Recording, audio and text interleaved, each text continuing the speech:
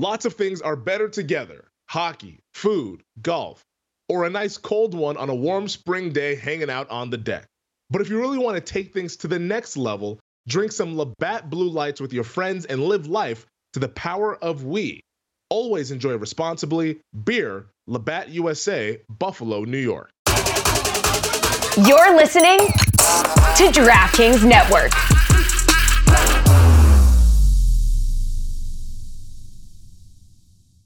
This is the GM Shuffle.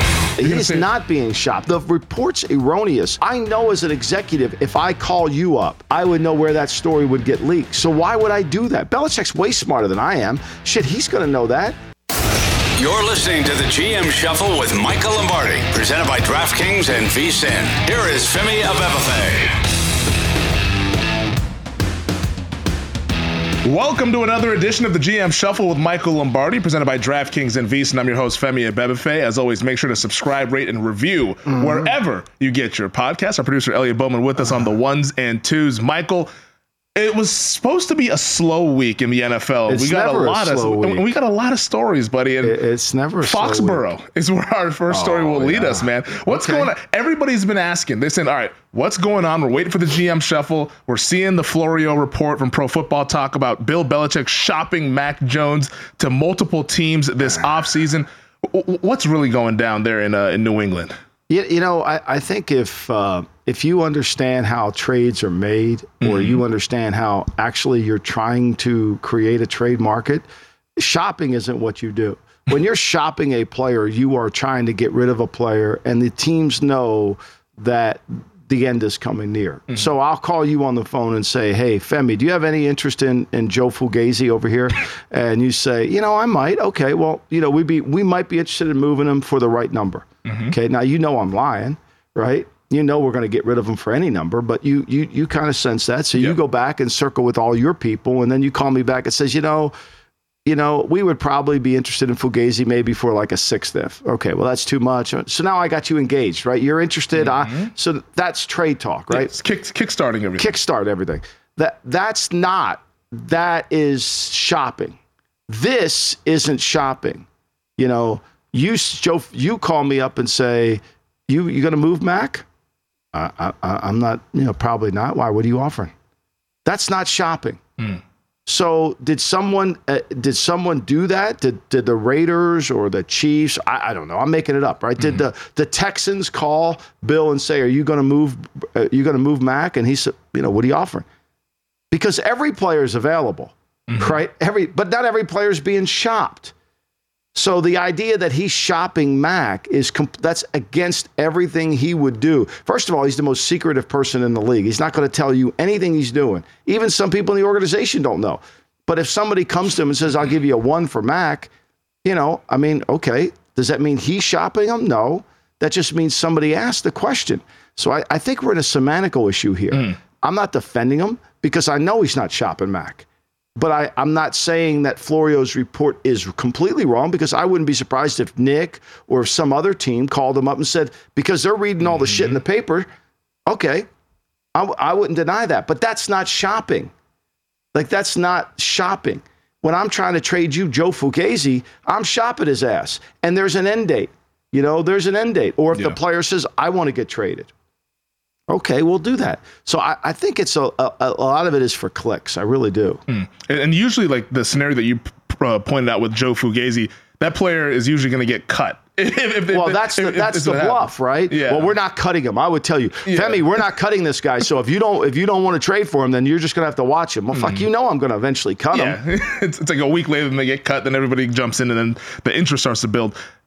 And this, I think, why it's got so much circulation, I believe, is just because going all the way back to last offseason and the whole offensive coordinator deal with Joe Judge and Matt Patricia, it feels like a lot of people think that Belichick and Mac Jones are at odds, and almost that Mac Jones is upset with the way the offense was orchestrated and all that stuff. I see you laughing. Are we reading too much into this? No, I think Mac Jones is upset. I think they're upset with Mac Jones's behavior. I think this is a two-way street. I think there's accountability on both parts. The other day on the Daily Coach, we wrote about Steve Kerr and and Bob Myers, the general manager of the Golden State Warriors. After Game 6 against Toronto, Kerr walks into the locker room. They just won 2 in a row. They've just won 2 in a row. And Kerr says to Myers when he sees him, I really screwed up. I messed up the rotation. And Myers says back to Kerr, I really screwed up. I didn't give you enough pieces. Both men were accountable for what they felt was, it was sincere accountability, okay? Did the Patriots mess up with their decision with the staffing? I think that's fairly obvious, and I think he's admitted that, okay? So that's one. Did Mac Jones's behavior conducive to that of an ultimate leader? No, he's got to admit that too. So there's culpability on both sides. This isn't a one-sided, let's favor the player route. Let's understand the player has to show sincere accountability for his behavior, his lack of maturity. I mean, the tackling on the some of that late tackling stuff on the field, that didn't endear himself with his teammates either. So he's going to have to cover that up. He's going to have to show that he's mature too. Like, the only way they're going to improve together is they both admit. Now, the Patriots have admitted they've changed staffs. They new line coach, new offense coordinator. Mac's got to have accountability. So to me, this isn't like, I said this on the pod during the year, Femi. I said, like, the more Mac keeps turning the ball over, he's going to lose his job. He can blame whoever he wants, but he keeps throwing the ball to the other team. He's not going to stay out there as quarterback. Yeah, that's why we had the little Bailey Zappi moment there. You mentioned Mac's behavior. The unsportsmanlike stuff that we saw on the field, we all saw that. Is there other stuff that you would be at liberty to? I would just say that. You know, I mean, that was obvious to everybody. That was an immature, and his teammates saw it. And going cleats up on a guy when you're sliding. I mean, his teammates saw it. So, look, he's got to win the locker room back over too with his behavior. Like, this isn't going to be one of those where, hey, Mac, you're a legend. You know, this isn't Tom Brady. Let's not, like, I like Mac. Player. Mac is a good player with a good arm, but he has to rely on his accuracy, his intelligence, and most importantly, for Mac, he's got to be the leader. He's got to show competitive leadership, not selfish competitive leadership. There's a difference there. Like, Mac is competitive. Brady was competitive, but he was team competitive.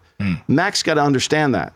No, we've seen it. He's very fiery, Mac Jones. I mean, like, he might not give that off when you see the headshot or whatever, but we've seen him even when Josh McDaniels was there. They would get into like, hey, like, what are we doing on offense and all this stuff. And well, I mean, Mac's, look, Mac, it comes from an upbringing where, I say upbringing, generation where, I mean, we're seeing this in the college basketball tournament where it's hard to coach some of these kids in this generation because, let's be clear, their parents have told them since they were babies how great they are. Barbershop Mike never told me I was great. I mean, fuck. I go to therapy for years. I mean, that's why I belong to the Church of Springsteen. I mean, because you don't have any therapy. We all, from my generation, you need fucking therapy because you grew up in an Italian family. You got shoes thrown at you. You were told you were no fucking good. You weren't going to go anywhere. Like, just get a job somewhere. Like, that's how we were raised. It's different today. Oh, everything's okay. Don't worry. You ever see the Sebastian Maniscalco stuff when he goes into that whole, oh, it's okay. Don't worry. Even though you took a crap in the living room, it's okay. We'll clean it up. It's no problem. It happens. Like, if that happened in my barbershop, I would have been outside. I slept 2 days in the yard. I mean, come on.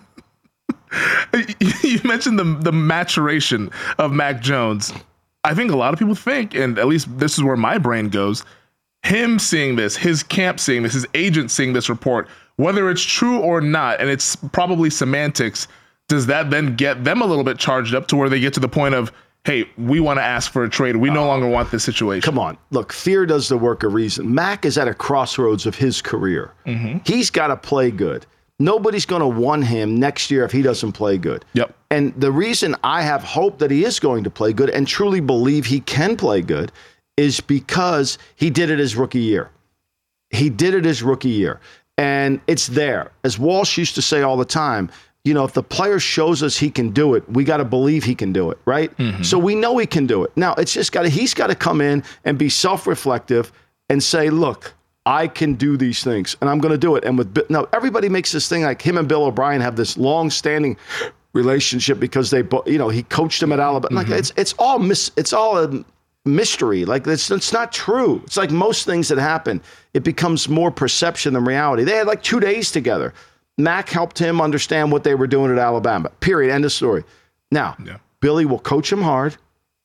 Billy's going to be more like Barbershop Mike. He's going to go in there and, tell you he's going to call you out when you don't do it. Yeah, we've seen him get in the shouting match with Tom Brady. It's going to be hard coaching. It's going to be demanding coaching. And Mac's got to take it in. Like, it's just, to me, this is one of the issues you have with the way the coaching, the longer you're in coaching, if you're not in tune to the changes. Why is Jay Wright not coaching at Villanova? The guy's brilliant, and you watch him on TV, he's tremendous, right? Because he knows his style of coaching isn't conducive to the NIL. Yeah. He kind of knows this. So the kids are going to leave. I mean, Frank Martin, the head basketball coach at UMass, I just read yesterday, they lost like 5 guys. Frank Martin's going to coach you hard. Coaches hard. He's going to coach you hard. And if you don't like it, you're going to leave. So this is the world we live in, and you got to figure out and modify how we do it. It's whether he's being shopped, we don't think he's being shopped. No, I'm going to say it correctly. He is not being shopped. Like the report's erroneous. I'm defending Florio on the sense that I don't know, because I've never asked, if somebody called them up and said, would you trade him? But the active, what I said to you with Joe Fugazi is the activity of we're actually out there, we're going to shop this player, is wrong.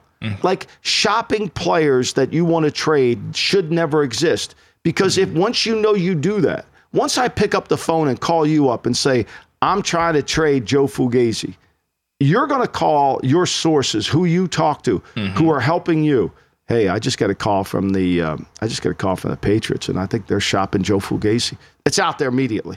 So I know as an executive, if I call you up, like, I know I could sit here today, and if I was back in the league, I could look, and I know whatever GM I called, I would know where that story would get leaked. So why would I do that? Belichick's way smarter than I am. Shit, he's going to know that. So he's not saying, hey, I'm going to trade Mac Jones. He knows the repercussions of it. But now, can he stop somebody from asking? Of course not. I mean, okay, if I called Andy Reid and said, you going to trade Pat Mahomes? He's going to say no, right? But does that mean he's shopping Pat Mahomes? Of course not. No. So do you think, because I'm interested to see where this story came from, and we would never find out, but is this a rival team trying to poison the well here? I think people are enjoying what's going on in Foxborough. Yeah. Look, I say this all the time. I mean, Ron Rivera's been in the playoffs 3 times, right? He hasn't had a winning season in 6 years. There's no heat on him at all. Belichick's got 6 Super Bowls. If he doesn't win this year, he's fired. Like, think of that. Is he losing his fastball? Losing his fastball. Like, the reality of it is when you win, people want to tear you down. Yeah, we're on to the next. That's what we are as a society. We want to see the greats, but we build you up just to tear you down. But you got to be built up first. And 6 Super Bowls will build you up quite a bit. So that's the skinny on what's going on in Foxborough. On the other side, though, as we take our first break, we're going to discuss what's happening in Baltimore. The Ravens don't want to talk Lamar Jackson. Well, we will next year on the GM Shuffle.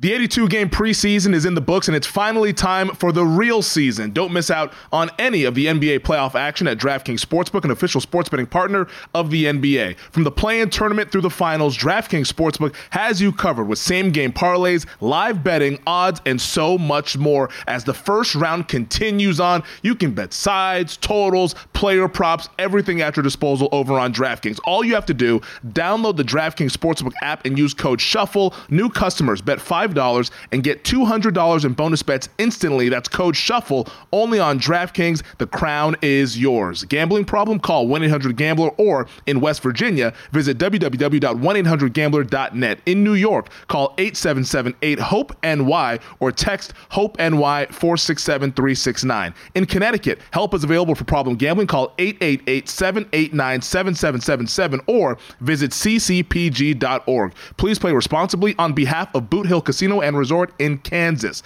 21 plus, age varies by jurisdiction, void in Ontario. Bonus bets expire 168 hours after issuance. See dkng.com/bball for eligibility and deposit restrictions, terms, and responsible gaming resources. You're listening to the GM Shuffle with Michael Lombardi, presented by DraftKings and VSiN. Here is Femi Abebefe.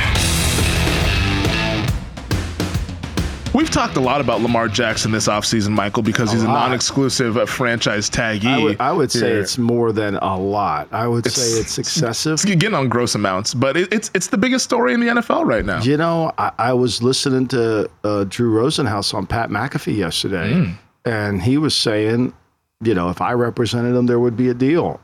And I don't think Drew is selling it as like, hire me.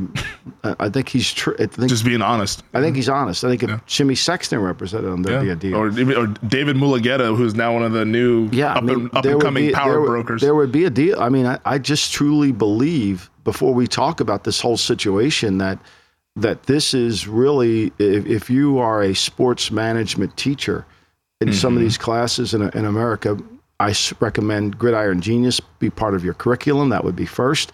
Second, I would recommend using this as a case study to understand the value of what an agent brings to the table. 100%. You know, and Lamar's in a situation where he doesn't have to pay the full freight. Like, he could call Drew on the phone and say 1%, Drew. Yeah. Or he could call Sexton on the phone and get CAA behind him and say 1%, Jimmy. You know, or David, and he could just say, hey, 1%, you know, and let them clean up this mess that has started on draft day. You know, I know we weren't going to go down this road, but I want to go down it anyway because it's on the tip of my head. Like, I watch these college players, and to think that Anthony Richardson is worthy of a third or fourth pick in the draft isn't absurd. It's absurd squared. It's absurd squared. Like, it's not even, like, athletically, if we're running the Olympics, okay. Yeah. I get 100%. it. You watch his tape, it's absurd to think that this young man's ready to play professional. It's not fair to the young man to play professional football. He's so far, he's 2 years away from being a year away. Okay? Let me just put that out there. And I like Anthony Richardson. I have been a fan of his. I love his skill set. I do not love his tape. Let me be clear. I do not love his tape. The fact that he's being talked about in the top 10, which I do not believe will happen, right? Ooh. I don't. I mean, look, Malik Willis last year was in the top 10. Go through all your mock drafts. Nobody grades these mock drafts. Nobody looks at them next year. Like, it's one of the biggest mistakes we make in drafting is, and teams do this too, Femi, is they don't spend the first part of their draft preparation going over last year's draft preparation. They don't do that. They don't sit there and say okay, here's where we were looking, here's who we were counting on. This is what they don't spend enough time on that. That's separate. The other thing they don't do is they don't sit there and spend time on what mocks and what these mock guys were saying. I mean, Willis was in the top 10. Go look at Todd McShay's mocks. Go look at number 2 overall to Detroit. Go look at some of these mocks. You can't be that wrong. Oh, missed it by a little bit. No, you were way fucking wrong. How about the next day? Like, you were the next day, at the end of the next day. Like, right? So you can't be. So my point, what I'm trying to make as it comes back to Lamar, is Lamar sat in that green room for 31 frickin' picks. This is a true story I'm about to tell you. Okay, so they're in the draft. And Bisciotti, the owner, is seeing this go on. And he's urging the powers to be in Baltimore. We should take a shot at this. We should go after him. Look, if he's going to slip, let's go. And Ozzie, being smart that he is and wonderful, he went up and got him. It was Bisciotti who drove this train. Wow. It was him in the room. He was like the values, because Bisciotti's a smart guy. He sees value that this is slipping. And it had no reason. And the reason it slipped is because he didn't have an agent. He didn't have somebody out there campaigning for him. Trey Lance going third with never playing football is a ridiculous thing. It's as ridiculous as Anthony Richardson going third or fourth. It makes no sense at all. You've got to be able to bring something to the table. And Lamar won the freaking Heisman Trophy. He was the best player in the ACC for 2 years. You know, I mean, and he's going 32, and we're talking about taking Anthony Richardson at 3, 4, 5. It makes no sense at all. But again, the void of an agent. And I'm not shilling for him to hire somebody. I'm trying to make him aware of a lot of these problems he's facing today is because he lacks representation, not because somebody has a vendetta against him. It's almost self-inflicted. I believe it is. I would, if he were my son, I would say we need an agent. I love mama, but we need somebody who's professional. That's why. Now, we don't have to pay 4%. We don't have to pay 8%. We'll pay whatever we want. We're talking about a huge deal. I was talking with my brother about this yesterday because we were talking about the same thing, but hey, Lamar like really needs to get an agent. And we were almost comparing Lamar this offseason to Deshaun Watson last offseason. And the way the Deshaun Watson thing was being framed, and it's like, oh, like the Deshaun Watson sweepstakes and all this stuff. It's like this guy was also like, I mean, allegedly like a predator and all this stuff with all the baggage he had off the field. And then Lamar Jackson, because he doesn't have that PR campaign behind him, it's, oh, well, Lamar's getting in business with some weird shady guy in Florida, and Lamar's doing this and Lamar's doing that. It's like, just like that's like right there, just the difference between Lamar and Deshaun, the way they've been perceived, is the power of an agent. Who is a better collegiate player, Tua or Lamar? Oh, Lamar Jackson, without question. It's not even close, right? Yes, I mean, Tua's a nice player. Lamar's in a different stratosphere. Completely. Tua went to what, the 4th pick overall in the draft? Yeah, I think it was 5. Five. 5 coming off an injury, right? He threw in an arena league field. I mean, it looked like it was a cow patch that he threw. Backyard. It was a backyard. I mean, we're gonna play 4-on-4 football here. Okay, Tua's my first pick. So all strategic. Lee Steinberg, wonderful. If Lee Steinberg was managing this, it would be completely different. He would be controlling the narrative all over. This is what they do. This is their business. Their business is to control narrative. And we're so gullible, we'll buy it. You know, I mean, it's like, what's that opening scene in season 5 of The Sopranos? The American people so I haven't gotten there yet. I know, but they'll buy anything as he's puking out the side of his car. I mean, like, it's true. And so I think a lot of this is problematic. And I think that nobody's putting together a deal. Like, if you're I keep saying this, or you're the Colts, which I think, to me, and I've been studying a lot of these tapes, if you are the Colts, you can't take Richardson. You can't. There's no way you could take Even Richardson. with Steichen and the 6-back offense. I don't think you can. I mean, Femi, the guy has a hard time completing think about your guy, Justin Fields. What did he go, 11th? Yeah, it was just outside the top 10. He went outside the top 10. He had a better collegiate career than Richardson. He had a better tape. No, you can't dispute that. I wouldn't dispute that, and I'm not a Fields guy. So, to me, you can't take him because you're basically saying Gardner Minshew's our starter.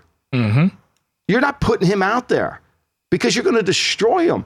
First of all, the athleticism is incredible. But when he gets on the field, he's facing other athletes that are incredible as well. You're going to destroy the kid. So the only logical pick to me for the Colts, just logic and tape, is Levis. That's the only logical pick. It's the only one you could make. Even with what we've talked about with Levis and the robotic footwork. I'm not in love with Levis.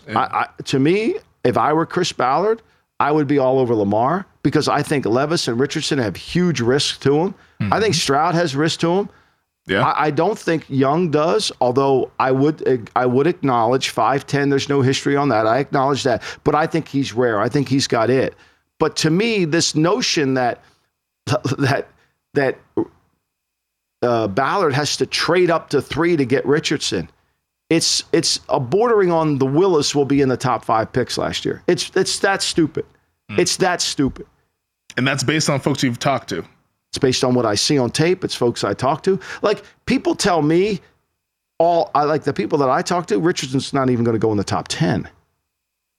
Man, I'm looking at Daniel Jeremiah's freshly minted mock draft he put out this morning. Florida, Indianapolis. That's the connection everyone's making. Well, because it solves the problem, but it doesn't solve the problem, right? Okay, we take Richardson. What are we doing with him? What are we doing with him? We're going to run what offense are we going to run? How are we going to run this offense? He's athletic. I get that. I mean, they picked Jalen Hurts in the 2nd round. Jalen Hurts had a better career collegiately than Richardson's had. At some point, your tape has to back up your play. You know, look, I'm not a Hendon Hooker. Hendon Hooker. I'll call him H. Hooker. Hooker from Tennessee. You know, but he's really accurate, okay? He's really accurate. He's got great touch on the ball. He throws all the throws. He's very good in the pocket. They only run really one protection, slide right or slide left, so it isn't like he can control it. It's a very simplistic offense. but he has more of a upper side. Now, he's going to be hurt, and he's 26 years old. So, to me, I don't see how you pick him in the first round because you're basically, you got to redshirt him, and you got to pick up the 5th year. What are we doing? But to me, my point is his college tape is better than Richardson's college tape. I think we're making a huge mistake believing the shiny object out there is going to go, and these mock drafts support it, so we just perpetuate that. And if Lamar went 32 and took the owner of the Ravens, Steve Bisciotti, to urge his people to go get him, this is fact, then how is Richardson the third pick in the draft? It really does make you wonder. And it's more so like for me, from the Lamar side of it, it's just like this could have helped him going all the way back to college. But the last point I want to bring up on Richardson, we'll talk more Lamar on the other side of the break. Richardson, in fairness to him at Florida, we're not seeing any Florida wide receivers talked about in the first 100 picks of this draft. I think that's crap. I think it's crap because when you're an elite athlete like him. They had a lot of guys dropping balls out there. That's on tape as well. Yeah, but there's a lot of times on tape. Even the Utah tape. You watch the Utah tape. That's supposed to be as great. He had great plays in the Utah tape. It was not a great tape. He had great plays. There's a difference between having great plays and having great tape. He had great plays. That's the thing about Richardson. Richardson has great plays. And if you just watch, like Jamarcus Russell, as bad as his work habits and all that crap, he was a better collegiate player than. 100%. Yeah. He was a better collegiate player. People make fun of it now, but he was like a legitimately good quarterback at LSU. I mean, he had, so like, again, Richardson needed another year to go back. I don't think he can fool anybody with this. I think he's fooling mock drafters. I think he's fooling Jeremiah. And I like Daniel. I think Daniel does a good job. I just think you got to be honest with, like, this tape doesn't justify giving him all this money. But to go back to the point that you made about Mac Jones, though, if they've shown it on tape with the good plays, can't you get that out of them? The loose play. They're not plays structured. They're loose plays. They're plays that break down. That's a different ballgame. All right, we'll talk more about this on the other side. We will get to Lamar Jackson and what's going on with the Baltimore Ravens. This is the GM Shuffle Podcast.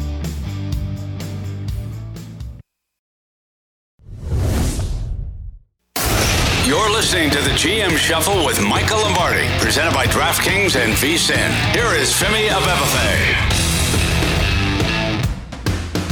All right, well, the reason why we kicked off that discussion talking quarterbacks here is to get to Lamar Jackson of the Baltimore Ravens. I think I screwed that up. No, you didn't screw up. I thought it was a great discussion. I know Michael. we had it planned on that. No, but to me, it's just, it kind of flows together the point about having someone rep you. Yeah. No, I think the beauty of podcasts is that we can color outside the lines. Yeah. We can color outside the lines and hopefully make a Picasso. So we're hoping this episode ends up being. Well, thinking about Picasso would have been very upset with us because Picasso, there's two kind of artists in the world, right?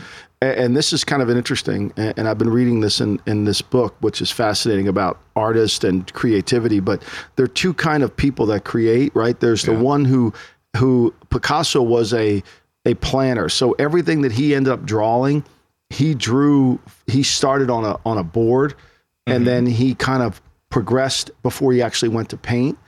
And then there's this Cezanne who just starts painting and figures out, where am I going? And then the creativity as he goes. So he's like coloring over his board constantly. I'm going to go here, I'm going to go there, and without a plan. And I think that creativity, there's often times where when you are creative, if you have an idea and you lay it out, you don't really know where it's going, but you lay it out to where it is. Like, I think that as a team, as an executive, that's why I think if you're in any leadership position, you should read a lot of books on creativity. The great Peter Kaufman, it's a tremendous guy in my life. Peter Kaufman runs Glen Air Industries in Glendale, Arizona, and Glendale, California. Tremendous human being. It really has been a great influence in my life. And he urged me to read books on creativity because of it allows you to think differently and plan it out. And so I think in situations like Lamar, that's what's missing is through creativity. You've got to have some way to be creative in your job to find alternatives. One of the great things about Belichick and Walsh, and I talk about this when I do presentations, is they force you to, it's never A or B with Walsh or Belichick. It's never. It's C, D, E, or F. And if you're not prepared to give them C, D, E, or F, then you're not good at your job. And so for this Lamar situation, if you're Chris Ballard, it's not Will Levis or Lamar. What is the alternatives here? and you've got to kind of constantly work through that and come up with a solution. And sometimes the solution is the first one you come to. Mm-hmm. Well, what's the solution for the Baltimore Ravens? Because earlier this week at their draft luncheon kickoff press conference, which I don't know why they do. I don't know. I'm like the pre-draft presser is the week of the draft. Like, what are we doing with this? I mean, you know, the buzzer should be going off. He's lying the whole time he's up there, the poor guy. I mean, DeCosta's up there. Now, what do you expect him to say? You know, like, seriously, well, you do know he's going to get an A for the draft. We do know that. Yeah, that's a lot. But put it in pen. Put that down in hard ink. I mean, get Ben Franklin's pen out. Put that down cement. In that. Yeah. I mean, so I think, to me, what do you expect him to say? I mean, so what are his options? His options are he can't seem to get a deal done with Lamar. Mm-hmm. You know, they've kind of hinted to what they've offered, which has been really good. I think if Lamar stays on the tender and plays, then I think he probably becomes a free agent. They're not going to tender him again at 120% or 130% of the $32 million. I mean, that's ridiculous. That's going up now all of a sudden you've paid him 32 and like 40s, something, whatever it is. All right, so you add those two numbers together. That's what Washington did with Kirk Cousins. And that's what they got in a huge mess, right? So, you know, that's not at all. And Lamar's young enough that he's going to kind of keep earning that income in spite of all people keep thinking he's going to get hurt. It's funny. A guy emailed me the other day and said, you know, I disagree with you. And I appreciated his email because he said, I disagree with you. Lamar's always going to get hurt. And so I wrote back, what about Jalen Hurts? Well, Jalen, like everybody kind of picks and chooses who gets hurt. 100%. Which I don't agree with. But to me, if Lamar stays on the tender, it really doesn't do Baltimore any good. And does he play on the tender? Does he play if he gets dinged on the tender? I mean, those are hard things for DeCosta and the Baltimore organization to process. Well, what did you make of when the reporters at this press conference were trying to ask him a question about Lamar Jackson? And it wasn't even DeCosta or the head coach, John Harbaugh. It was a PR person for the Baltimore Ravens that shut it down and said, hey, we're not talking Lamar Jackson here. This is a draft luncheon. They seem to be over it, even though I don't blame the reporters because I was talking with our producer. It's like, if you go back to your editor and they ask you, hey, did you ask about Lamar? It's like, no, I didn't ask. They'd be like, all right, turn in your badge. Like, you don't work here anymore. I agree. I mean, when you have that, you know you're going to get hit with it. Yeah. And so, and that was preordained, right? So I'm sure that because Baltimore is very, and I want to underscore the word very, Baltimore is very, very good PR-wise.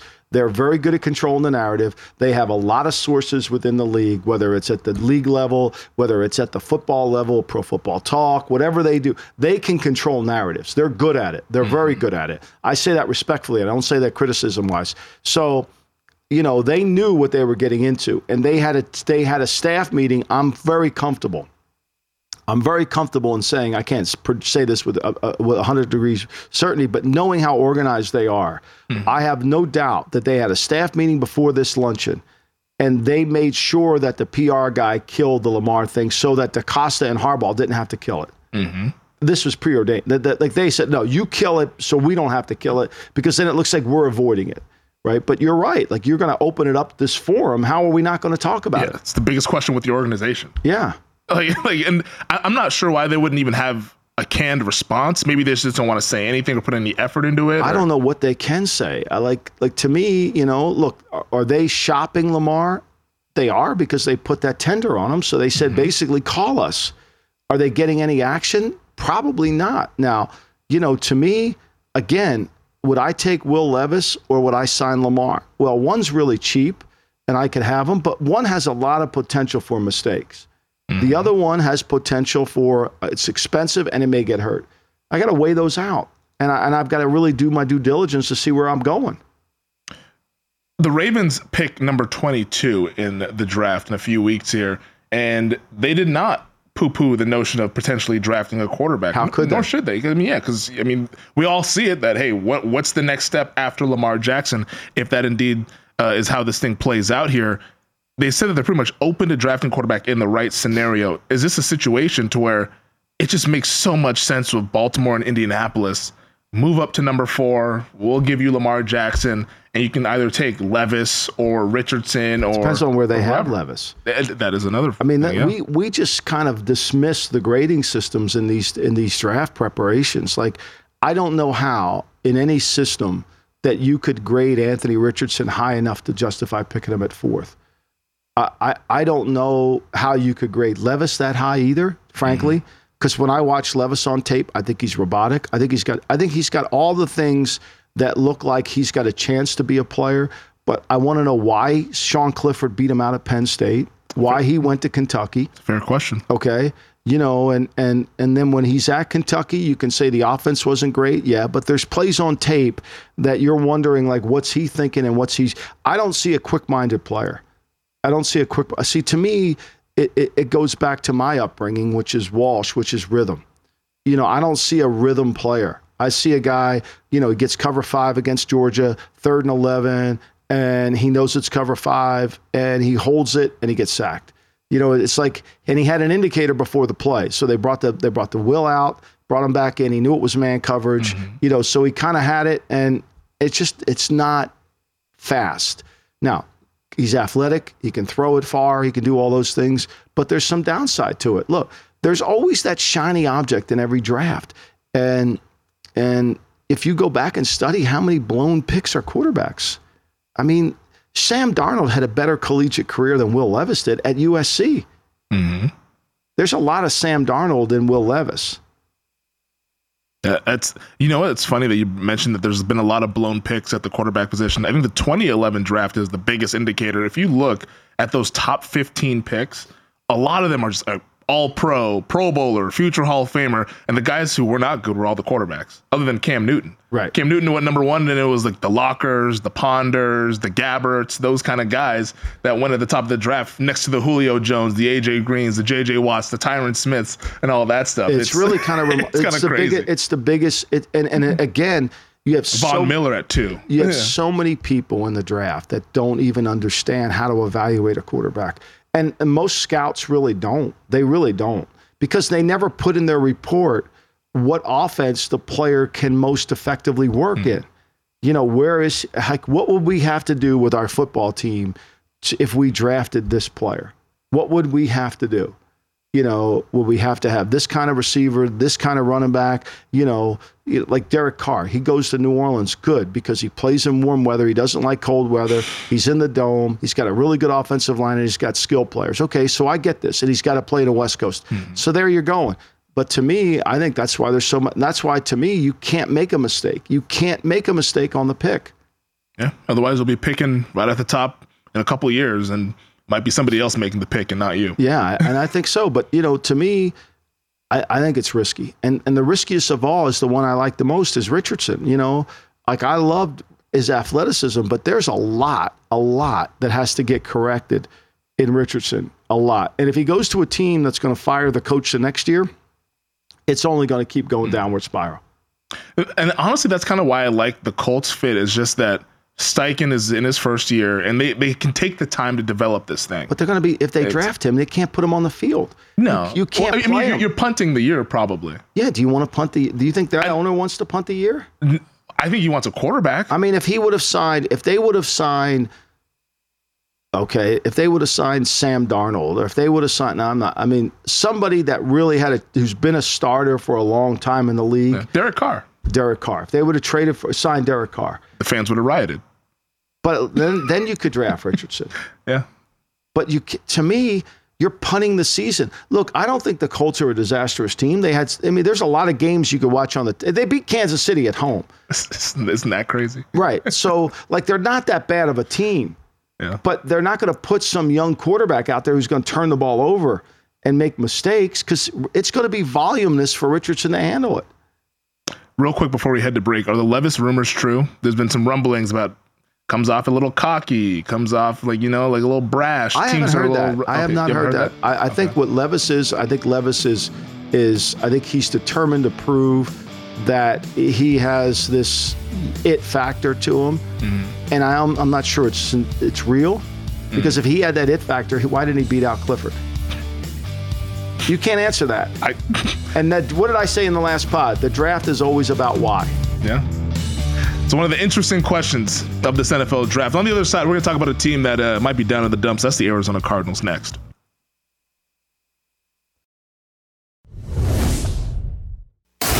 You're listening to the GM Shuffle with Michael Lombardi, presented by DraftKings and VSiN. Here is Femi Abebefe. All right, we kind of hinted at Daniel Jeremiah's most recent mock draft when we were talking about Anthony Richardson. Well, let's talk about the top of this draft for Daniel Jeremiah, the lead NFL draft analyst over at NFL Network. And at number 1 for the Carolina Panthers, he has them selecting Alabama quarterback Bryce Young. So we have another person joining our Bryce Young camp here, Michael, on the GM Shuffle. I just think, to me, that, as I keep saying, we had a Thor. I forget where he's from. He was on the Lombardi line on. Is it Thor Nystrom? Thor Nystrom, yep. Right. And we had him on, and he had Bryce Young going. He had C.J. Stroud going 1, and I said, who would you pick? He said, well, I picked Bryce Young, and I said, why didn't you put him 1? He said, well, because I hear Frank. I said, well, Frank Reich kind of messed up the Colts with his quarterback selections. So why are we listening? Why are we listening to Frank Reich here? So, I think it's so obvious the tape for Bryce Young is the best. It's obvious that people are putting C.J. Stroud there 1 because they think Frank Reich has all this power in the organization. They're projecting on the Frank Reich. Like Frank Reich, David Tepper has all the power. And David Tepper is going to pick the best player, not the one that fits Frank. Frank Reich is disposable. You can get rid of him anytime, right? The guy that he's given up all these assets for, he wants to make sure is the best player. So to me, I think Daniel, he's got good sources in the league. I'm sure he's talked to enough people. The tape doesn't lie. At some point, we all as fans and bettors, we have to get back to the tape and not the story, not the narrative. And I think that Daniel's right. I think it's going to be Young. The tape is not even close. Everybody you ask, who's a better collegiate player? Oh, Bryce Young. And the fact is, if Bryce Young were 6'2", we're not having this discussion. We're not even having it. The Bears are picking him. We're talking about who's Houston going to take it to. That's the whole thing of the draft, because it had been similar to a Trevor Lawrence situation. In his write-up on the mock draft, Daniel Jeremiah said that the Panthers will do their homework on this year's top quarterback prospect over the next month, but I believe Young is the best of the bunch and will emerge as their target. And I go back to when they initially made that trade on that Friday a few weeks ago. It might have even been a month ago. It was before free agency kicked off. Adam Schefter at ESPN had the report that there's belief that David Tepper, who you just mentioned, the owner, likes Bryce Young. So that goes along with like the, hey, Tepper, he's not making this pick solely. It's not just like, hey, Tepper says, here's your quarterback, make it work. But his voice is pretty loud in the room, obviously, being the owner. It's very loud. He okayed the trade. He gave they're his assets. Let's not forget that. I mean, it's the same thing that we heard that Jim Irsay at the press conference. Hey, that kid from Alabama looks really good. Look. It's hard to anybody dispute. With eyes can see it. Right. Like for me, I've had a couple players this year. I'll give you an example. Okay, Anthony Richardson, love his talent. Michael Mayer, the tight end from Notre Dame. I thought watching him collegiately, he was sensational. He was great. I thought he was a baby Gronk. But when you study him on tape, the TV is so different than the tape, right? He's not quite the same player on tape that he is as he is when you're watching him on television. Yeah. Or like Darnell Washington, the tight end from Georgia. You watch him on tape, you think, oh, he's just some big, thick blocking. No. No, this guy's actually a better receiver than he is a blocker. The perception is he's a blocker, but he's a completely different, he's a true Y, and he's so big. Vince Lombardi used to say this all the time. The hardest thing to do in sports is to evaluate quickness in big people. Because it's not Allen Iverson. You see it instantly. Yeah. It's kind of deceptive. Doesn't look natural. It doesn't look it. And Washington is so big and builds speed that he's more Gronk-like than I thought Michael Mayer were. But that's why TV scouting can really lead you down the wrong road. You've got to kind of watch the tape. Yeah, Washington, he's a Vegas kid. He is a Vegas kid. I mean, Vegas. Look, I think that kid could be, depending on his work habits, his character, all that stuff, because I don't know all that. But the skill set, he's inconsistent with his hands, but he's got unique ability. Yeah, no, he's a part of that Georgia team that won back-to-back national titles. He wasn't even the best tight end on that team. And the Bowers kid will be next year. That's more of an F. This kid's a Y. I mean, he still can block the edge. He's going to be an issue. He's going to be a problem for people when he's out there on the field. The interesting thing with Bryce Young, because we all believe he's going to go in the top 2. I think that's the consensus. We believe it's going to be to Carolina. So does Daniel Jeremiah. So do some other draft analysts out there. But today, Bryce Young is visiting with the Las Vegas Raiders. So with Bryce Young presumably being a consensus top 2 selection, 2 being his floor, why would he take the visit to the Las Vegas Raiders? Because let's just say C.J. Stroud goes 1, and Houston decides they want to go in another direction, that maybe the Raiders could trade up to get C.J. Stroud. I mean, here's the thing about the draft is unless you do all your homework, the biggest mistake in my career, and I take full accountability and full responsibility, is we just didn't have enough information on Warren Sapp. I relied on the league office to tell me something that wasn't true, and I didn't do my own homework. And so instead of picking Sapp where I should have picked him and not trading down, made a great trade, made a shitty pick, made a great trade with the 49ers, but made a shitty pick, and that has always reminded me that you just never know. So you have to do all your homework. It looks too obvious to not do it, but on draft day, it's something that you might need to have done. And why not? And if the kid's willing to come spend time with you, do it. Warren Sapp is an interesting name because it kind of leads me to Jalen Carter, the Georgia defensive tackle, who I believe is the best player or the best defensive player in the draft. I don't think that's I think that's clearly the case. Yeah, this Will Anderson love affair is a little over the top. I mean, it's a little over the top. Like, it's not Von Miller. Let's just be clear here. People will lead you to believe that it is. It's not. It's not. Carter is an old-fashioned 5 technique. He's a 7 technique. He's not a 9 technique to rush, but he's a 3 technique to rush. He can play anywhere in the line. He's got huge hands. He's got power. He's got elite quickness. No, he's the real deal. Yeah. Now, again, what's the off the field? What's the work habits? What's the real story? That's going to be the only reason he's not. To me, the only reason the Bears traded down is because of the off the field. I think the Bears stay where they are and don't go as far down as 9 if they felt like Carter was going to be, because they probably feel like they can't get Carter at 9. Because if they felt that he was clean off the field, then it's like, okay, let's just trade to 4 or let's trade to 5 and then try to get Jalen Carter there. Because Carter this week, it was reported that he is not going to take visits with teams who are picking outside the top 10. And his agent, Drew Rosenhaus, who we've talked about a lot here on this podcast, knows the market. So that's almost, for me as a bettor who bets on like these draft props and all that stuff, it's an indicator that this kid's probably going top 10 at the absolute lowest. If you called Drew on the phone and said, Drew, look, I got a really good chance to get to 8. Let this kid come see me. He's going to let the kid go. Yeah. Like he's just trying to create he's trying to make the market stronger than it is. Drew's smart. Like, so what's Drew's motivation for, that's what we never ask as fans, is what's his motivation for announcing that? Like, his motivation is to heighten it, to make it seem like he's trying to he's deflecting the off the field and now saying it's okay by saying, we know he's going in the top 10. Yeah. But he doesn't really know that. But he took a trip to Philadelphia. He doesn't have a top 10 pick. Well, the Eagles do have a top 10 pick. What are they, at 10? They're at 10th, I believe. All right, they're at 10. Okay, so they're just inside the number. Can you imagine that? 14-3 top 10 pick? They're just inside the number. All right, so great. But to me, he's strengthening his position, which isn't strong to begin with. Yeah, no, I thought it was an interesting nugget there because let's say if Kansas City called him, hey, we want you to come on in. It's like, yeah, no, we're not going to Arrowhead. We're not going to go take that. Yeah, but I mean, look, if I got all these picks, I'm going to trade up. I'll do it unless he comes in here, Yeah. So Carter, we believe, is the best defensive player. The Cardinals, who we talked about on the other side, they are picking at 3. Everyone and their mother has the Cardinals taking Will Anderson, the edge player out of Alabama. When you watch Anderson on tape, what is it that you see that people are missing? I just don't see it. I don't see the explosiveness. I don't see the elite athletic skills.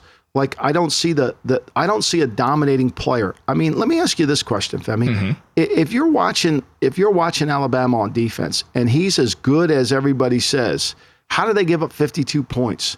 I mean, I watched Darrell Wright from Tennessee, who's a really good a really good player. Darrell Wright blocked him. Stonewalled him. Blocked him. Like, there's a lot of Darrell Wrights in the NFL. Now, Darrell Wright could be a really good player. I know he's got some off the field. He had a bad childhood and all that stuff. I get that. But as terms of a player, like, to me, that tape goes way further than Will playing against, New Mexico State. Yeah. Like, that's a meaningless tape. You don't watch that. You watch a pro player play against a pro player. I don't see this. I don't see Von Miller. I don't see this. Oh, my God. I don't see the wow in Will Anderson. I haven't seen it all year. And maybe I got to go back and watch some junior tape of him. But to me, I think it's a guy who had a really good game and has gotten a lot of publicity. But to me, I don't get it. And again, you got to start from a negative position. And so he hasn't proven to me yet that, oh, my God, I got it. And when if Nick Saban against Tennessee, you can only run. They're in a 6-man protection, right? They're never in a 7-man protection. So I don't want to hear this bullshit he's going to get doubled. Like he was being blocked by Wright pretty much the whole game. He was owned. It's out there. And people, if you want to look it on Twitter, I've seen the clip of him just going up against Wright, and Wright it's not even close. Just stones him. It's not even close, just stonewalls, and he doesn't get anywhere near to the quarterback. And it just almost feels like it's the groupthink that we talk about all the time. Like, Will Anderson had the productive sophomore season. I believe he had like 17 or 18 sacks or so. He had all the hype heading into his final year in college, Heisman Trophy, dark horse, or whatever. And I think people just automatically assume. And he's a great kid. He's a great kid. Yeah. And Nick loves him. And I get all that. And I'm not saying he's not going to be a good pro player. But we're not drafting for the Boy Scouts here. But I'm not saying he's not going to be a good pro player. I'm just saying he's not. Don't think he's coming in and getting 14 sacks his first year in the league. Like, there's just not enough eliteness in terms of when you watch him. I mean, you got to be careful. Yeah, it seemed a little stiff to me when I watched him. I was just like, I see it. He's a good player, but nobody's going to say a bad word. Nobody ever says that. Like, when you write a report, strong points, weak points. But when you listen to the draft coverage, you never hear any weak points. It's interesting because when I watch Anderson, he kind of reminded me a little bit of Jadeveon Clowney, who has had a really good career in the NFL, his long career, but didn't quite live up to the hype of number 1 overall pick. And I go back to that draft process, and it was Merrill Hodge, who at the time was working at ESPN, and he said, I would 1,000% take Khalil Mack over Jadeveon Clowney. And everybody looked at him like he was a crazy person. They're like, what do you mean? This is Clowney. Like, have you seen the plays? And like he's been a number 1 recruit since high school and all that stuff. He's like, no, watching the tape, Khalil Mack is light years better than Clowney. He's right. And he was right. He was right. And that you have to have conviction of the heart, right? Yeah. If we're all going to think alike, no one's thinking. Right? And that's why I go back to Thor. Thor, who's the best quarterback? Oh, it's Bryce Young. Well, then why are you giving C.J. Stroud to him? Well, because Frank Wright's insignificant in this whole thing. He's a pawn in the machine. He's a big pawn piece. Now I'll give him credit. But he's a pawn in the machine. He's not. I mean, David Tepper spent $5 billion to buy the Panthers. He's going to listen to Frank Wright. He's going to take his advice and counsel. Frank Wright just got fired in Indianapolis because he couldn't get a quarterback fixed. Who does Scott Fitterer like? That's what we need to find out here. I mean, if break the tie. When Scott watches the tape, it's fairly obvious who he likes. Now, he's probably concerned about 5'10", just like I am. But the tape doesn't lie. Oh, Scott Fitterer came from Seattle. They so happened to pick a quarterback who was under 6 feet. There you go. The short order cook. Who ain't cooking. They won a lot of games, though, back in the day. It's strictly pancakes for him right now. We'll see if we can move on to the eggs and the bacon, maybe in another podcast. But that does it for us on this edition of the GM Shuffle. Fun episode. Thank you to our producer, Elliot Bowman, with us on the 1s and 2s. Thank you to all of you guys. Subscribe, rate, and review once again. Pump up those numbers, baby, because if you pump us up, then we can pump out more of these podcasts. Thank you to DraftKings. Thank you to V's. And thank you to you, Michael. And I'll talk to you on Monday. I appreciate it. Go Sixers? Yeah, right. Don't get me started on that bullshit. See you later.